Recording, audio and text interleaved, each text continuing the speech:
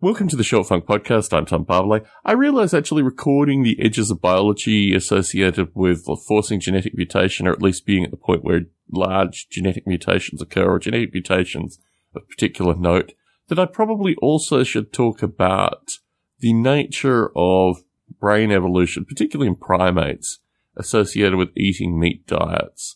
And I do understand this in biological terms associated with how would one put it? Probably exercising some predilection that the brain may already have, or the brain over many individuals over much time already has, and almost in a kind of epigenetic fashion, feedback through eating of meat and the progress that the brain makes through this process. I mean, that way I kind of understand it. But the evolution into, or I guess over multiple primates, the ones that eat meat and the brain, grows bigger and more complex and this kind of stuff. I mean, that is really a fascinating edge of biology kind of situation. I mean, perhaps traditional card-carrying biologists don't feel that way associated with it.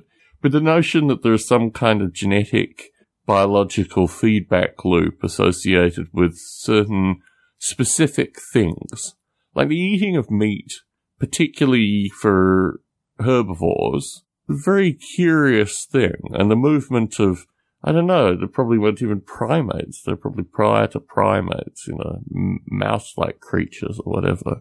I mean, was there some decision made just, this meat stuff gave us a lot more energy, so let's just start consuming meat.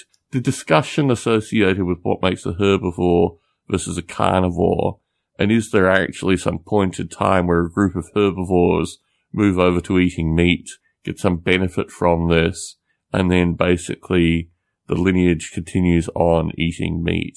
These kind of things in biology really fascinate me, these turning points in biology, and what the role is associated with, genetics and biology and these kind of things, that certain decisions are made, certain, benefits are gained, and then these decisions are made ongoing. Plus, the genetics actually favors these decisions in some fundamental sense. With brain evolution for a period of time, I felt that there was a certain, almost catch-22 in it, that the general discussion of evolutionary biology associated with brain evolution, the consumption of meat, there were certain, chicken-egg problems where the causation didn't strike me as immediately apparent.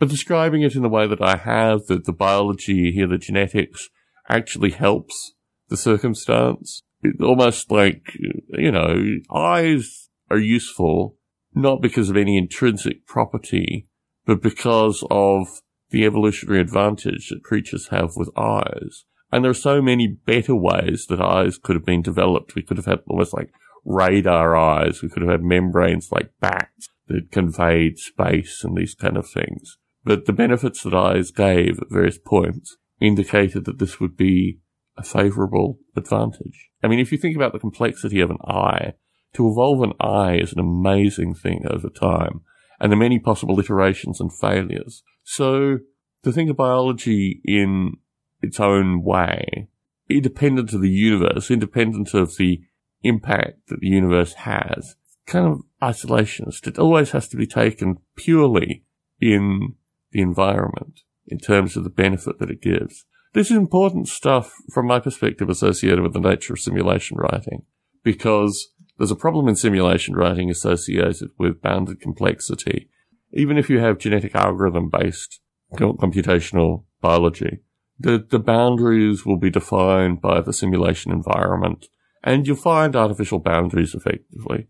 It's open-ended evolution, which is the term that the biologists like to use, is not possible in computer simulation, because boundaries will be found through the computer environment, which means that you will never get to the points of open-ended evolution that are important. I've always found that view relatively defeatist, particularly in the age of the internet, the age of multi-threaded processing, this kind of stuff. My view actually is that if you make the environment, the actual environment, be it a computer environment like the internet or these kind of things, you'll get a kind of evolution which is beyond bounded evolution in some regard. But it's down to the simulation authors to actually create these environments. Or, alternatively, allow these environments to develop. Fascinating thing, the biological world. Difficult to simulate. Trivial in some regard, but when you get to the boundaries, quite difficult. Tom Barbalet in San Jose, signing out.